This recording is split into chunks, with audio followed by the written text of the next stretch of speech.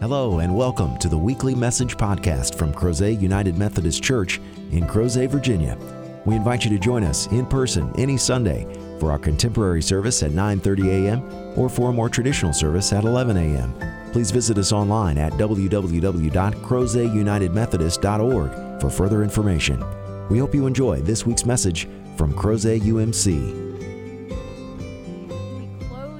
Our month of martyrdom, and we have journeyed from St. Stephen in the scriptures through Joan of Arc historically. Last week we spoke about Dietrich Bonhoeffer, the first martyr to be recognized by the United Methodist Church, and today we will talk about the second.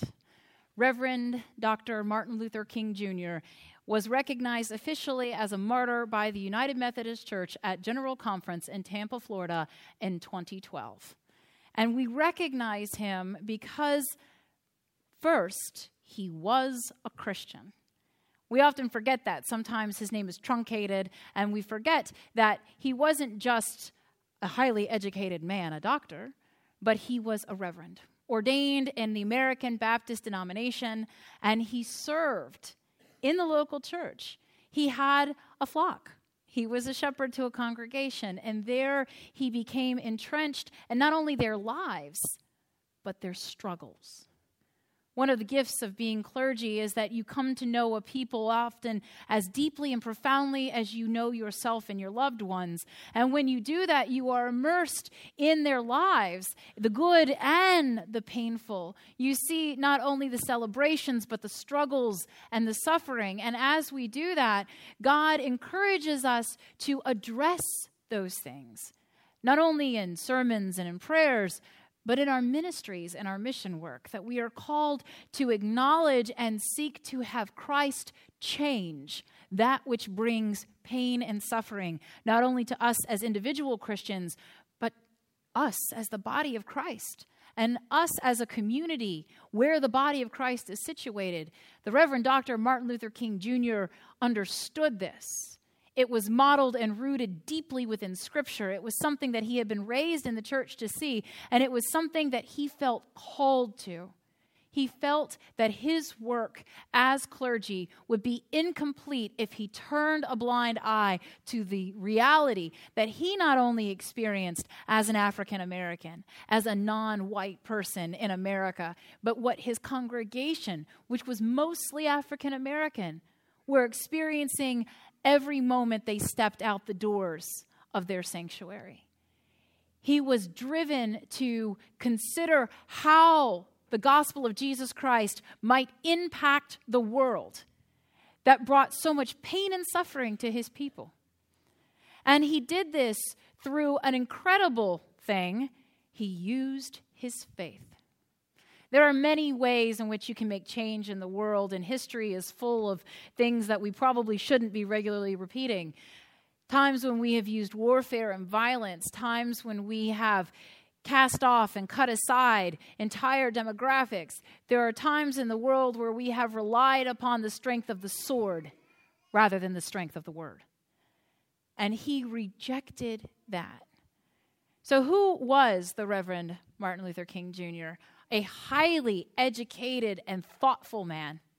He was educated in 3 different colleges, and he had received his first bachelor's in sociology. Then he went on and got a bachelor's in divinity from Crozer Theological Seminary. There, he went on to Boston University, which, by the way, has a United Methodist seminary. And there he got his doctorate in systematic theology, which I know all of you will immediately sign up for courses in systematic theology as soon as I tell you what it's about. Systematic theology was a courageous attempt by theologians to create a unified, cohesive, rational, thoughtful way of putting together this vast amount of doctrine and theology that we have in the world. I'm sure you've had occasions where you thought to yourself, okay, I understand this, but how does that work with this? And they don't seem to be united. They seem to be disconnected and sometimes actually working in opposition to each other. And along the lines of the theological concepts of apologetics, trying to explain some mysteries, out came systematic theology. And some of the greatest theologians in Christendom consider themselves to be systematic theologians. And one of the things that they utilized was the rational mind. And considering how we should approach not only Scripture and doctrine, but the world through this gift that God has given us of being able to think and to consider and to prayerfully discern. And so Martin Luther King Jr. did that. He came to the idea that if he searched the Scriptures, if he prayerfully discerned, if he worked in the midst of the body of Christ, that God would do a new thing. That God would be able to change the reality, which was very ugly and painful, where his people came and they heard the gospel that said, you were worth dying for. But then they walked out of the doors and they heard, you are nothing. You are less than. You are unworthy to be our equal. And the tension and the pain of that started to overshadow everything else. He could no longer sit by quietly and let that go. So he started an immense journey. Working. He didn't just run right out and decide to tackle this issue. This is a huge issue. A long-standing hundreds, if not even thousands of years. Because society throughout time and all over the continents and through all different cultures has often created systems and hierarchies and divisions. It creates categories, those who are in and those who are out, those who are over and those who are below. And consistently throughout time, we recognize that sin plays into this because it feels really good to know that you are not on the bottom, that there has to be somebody suffering more than me right now. There has to be somebody who is even farther down on this hierarchy than I am. Somebody that can make me feel like, well, at least I'm not that bad. But the gospel says that is not true. The gospel of Jesus Christ says that I will overturn all of this. That Christ will transform society, that Christ will make a new order, one where the first is last and the last is first, one where there is no separation, where everyone is united by the one thing that can overcome all, and that is God. That was what inspired Martin Luther King Jr. That is the hope to which he clung, that the words the Apostle Paul wrote to the Galatians were true. They had become obsessed with separatism. There were those who had gone the Judaic way into Christendom, and then there were these Gentiles, and maybe the Gentiles needed to first become Jews so that they could become Christians. Try to do that in one day. And it was upsetting, and it was causing division, and there were people who were going, well, I was Jewish first, so therefore I'm a better Christian than you are. And Paul said, you're missing the point. The point wasn't that you are higher than anyone else. The point is that Christ brought us all to equality. That all of the divisions, and you can see the ones that were really causing pain in Galatia, right? The ones that he took the time to articulate specifically. The fact that there were Jews and Greeks before Jesus. That before Jesus, there were slaves and free people, but no more. We are all set free by the Savior. And then the idea that we were subdivided into male and female. And Paul fought back against that.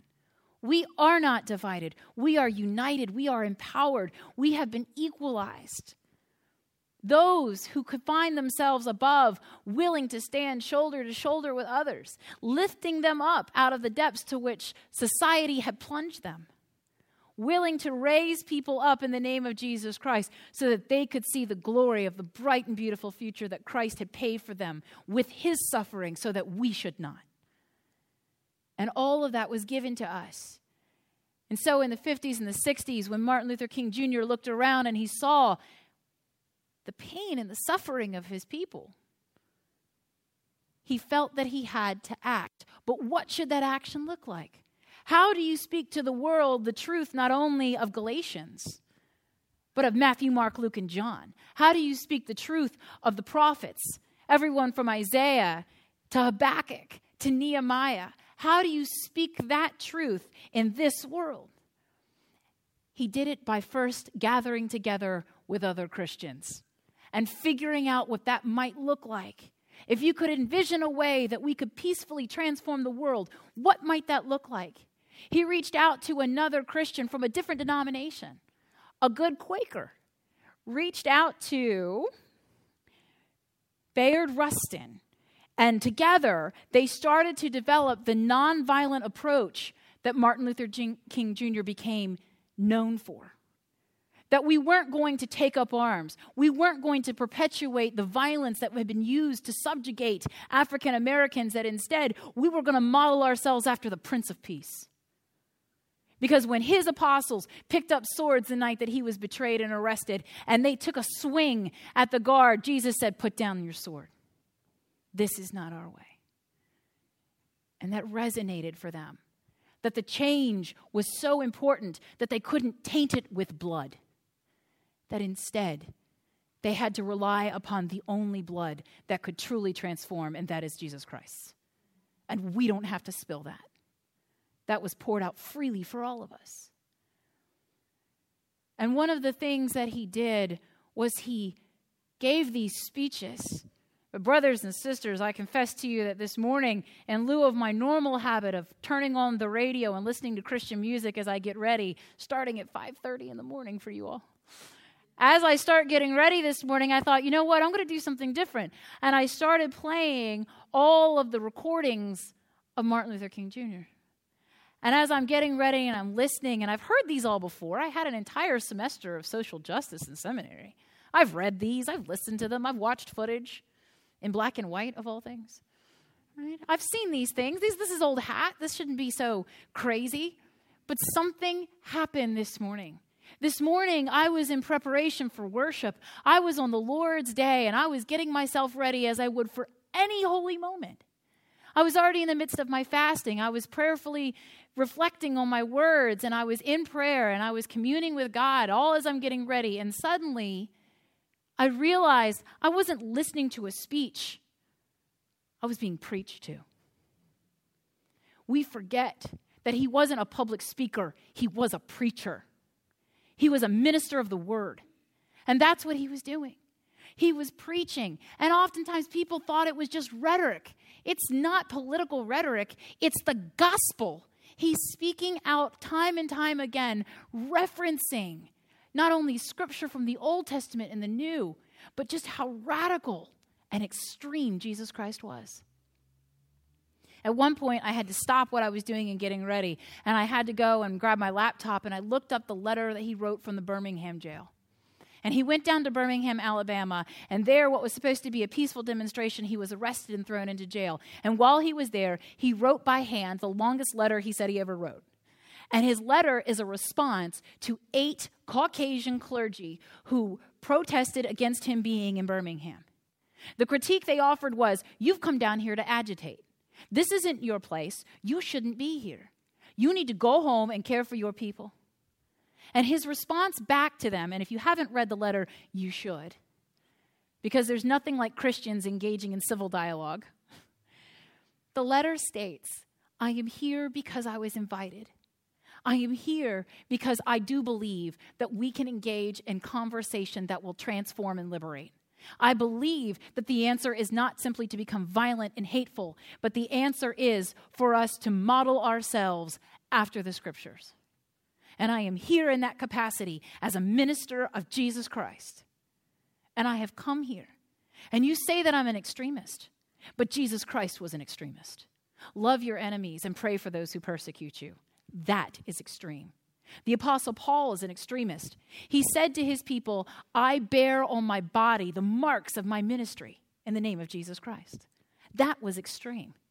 The prophet Amos was an extremist when he said, "Let justice roll down like water from heaven and righteousness like a stream." That our scriptures are about extremists. People who were so passionate and convicted about the power of God that they were willing to put their lives at stake for it. Many of the same people that he cited suffered and died. The prophets were persecuted. Jesus, our Messiah, massacred. And the Apostle Paul also martyred in the name of the gospel. And Martin Luther King Jr. is no different. His words, his approach, his refusal to cave into a society that was institutionally sinful. The corporate sins at that time were so oppressive. When you listen to the I Have a Dream speech, he had transformed the mall in the capital of this country into an outdoor sanctuary. And he says over and over again, I have a dream. And people think, oh, that's beautiful. He has a dream. He's citing Scripture. All of the people of God that had dreams. They dreamed dreams and they changed things. Joseph dreamed of a different future for his family. And when he preached that dream, his brothers conspired against him and sought to have him killed. So many prophets have dreams, and the people, God's people, turned against them and shunned them and persecuted them, ran them out of town, stoned them because they dared to dream dreams. Unless we forget that even Joseph, the earthly father of Jesus, finds out about the birth of Jesus in a dream. Dreams are powerful and prophetic. Dreams are as biblical as you can get, and they scare people. When you start talking about, I have a dream, he's offering a prophetic witness. I have a dream where it's not about the color of your skin, but the content of your character. What could be more Christian? That it's not about the outward, but the change inside. The Apostle Paul in Galatians tells us, you have been cleansed in your baptism. You have been clothed with the appointments of Jesus Christ. Outwardly, no one should look at you the same. Because inwardly, Christ and the Holy Spirit dwell within your being. So how can we, as just disciples, look at someone else and not see Jesus? How can we not love them? How can we hurt them with our attitudes and our words, our laws, and our culture? He rejected this. And not only did he reject it, but he gave the gift of his voice, his prophetic power, his presence, and his ministry to those who were willing to object to the suffering alongside him. And so he went places. He went places because he was invited. He went places because he was called. And I would dare say that he went places because God sent him. And the United Methodist Church affirms this by recognizing that he was murdered for his willingness to be a faith leader and speak out on this. The tragedy is that just several months before the formation of the United Methodist Church in 1968, he was murdered, standing on a balcony, gathered together with those who were preparing to lead yet another nonviolent demonstration. He was murdered. He was assassinated. And when they killed him, they thought they had silenced him. Over and over again, history tells us that people miscalculate the power and the presence of the Word of God. They think it's only in your ability to speak. But there's a song we sing all the time at 9:30 that says, if I had no voice, if I had no tongue, I would dance for you like the rising sun. We will not be silenced. Because the gospel of Jesus Christ is more than words. It is who we are. It is our love. It is our ministry. It is our mission. It is the mission work that we do in acts of kindness and mercy. The gospel need only be spoken when all else fails. Because it is ultimately what we live. And the world was so petrified of that he was killed. And there's all kinds of debate over whether it was a lone gunman, was it the man that they arrested and tried and convicted and ultimately sent to prison who died there, or was it somebody else? But at the end of the day, I know one thing for sure, and that is human sin killed the Reverend Dr. Martin Luther King Jr. Whether it was one person or a conspiracy of many, that human sin hated what he was doing. Because he was making Galatians real. And as we are preparing ourselves for Christmas. We are confronting once more that the gospel is true. We're not just getting ready to have a birthday party for a little baby that happened to be born in a barn. We're celebrating the birth of our Lord and Savior. And we're practicing. We're actually getting the children to become excited and practice because we know, we proclaim not only with our words and our lips, but our lives that Christ is coming back. We haven't been left here. We have not been abandoned while Christ enjoys heaven. Jesus is coming back. And Advent and Christmas is when we practice that joy. And we, as the adults of the church, have an opportunity to say to ourselves, what was begun in St. Stephen and Joan of Arc and Dietrich Bonhoeffer and the Reverend Dr. Martin Luther King Jr., that will continue in us, not in the hopes that we shall die for our faith, but that others shall live. That what we have accomplished because of our mission work, because of our willingness to come together and form the body of Christ here in Crozet, will make a difference. So that one day, the next generation of children will read this and they'll see that there is no division, that there is no Jew or Greek, there is no slave or free, there is no male and female, there is no black or white, there is no Republican or Democrat, there is no old Crozet or new Crozet, that we are all one in Jesus Christ. And the youth will look at us and go, duh. It took you this long to figure that out? No. It's taken us this long to live it out. And we, as the body of Christ in Crozet, have a duty to go on to perfection, to strive every day to get better, to raise someone up, to encourage someone, to edify them, to invite them in to this gift that we know of as the church. God has not continuously poured out grace upon grace, blessing upon blessing, power and authority through the Holy Spirit, and gave of God's self in Jesus Christ upon the cross so that we could feel warm and fuzzy and have personal happiness. God did all of this so that heaven would come on earth. And for years, Christians said that. The kingdom of heaven is at hand. But we didn't live that. We didn't live like we really believed that the kingdom was here. And so until the day comes when every single one of us in Crozet wakes up and goes, surely this must be heaven, we have work to do.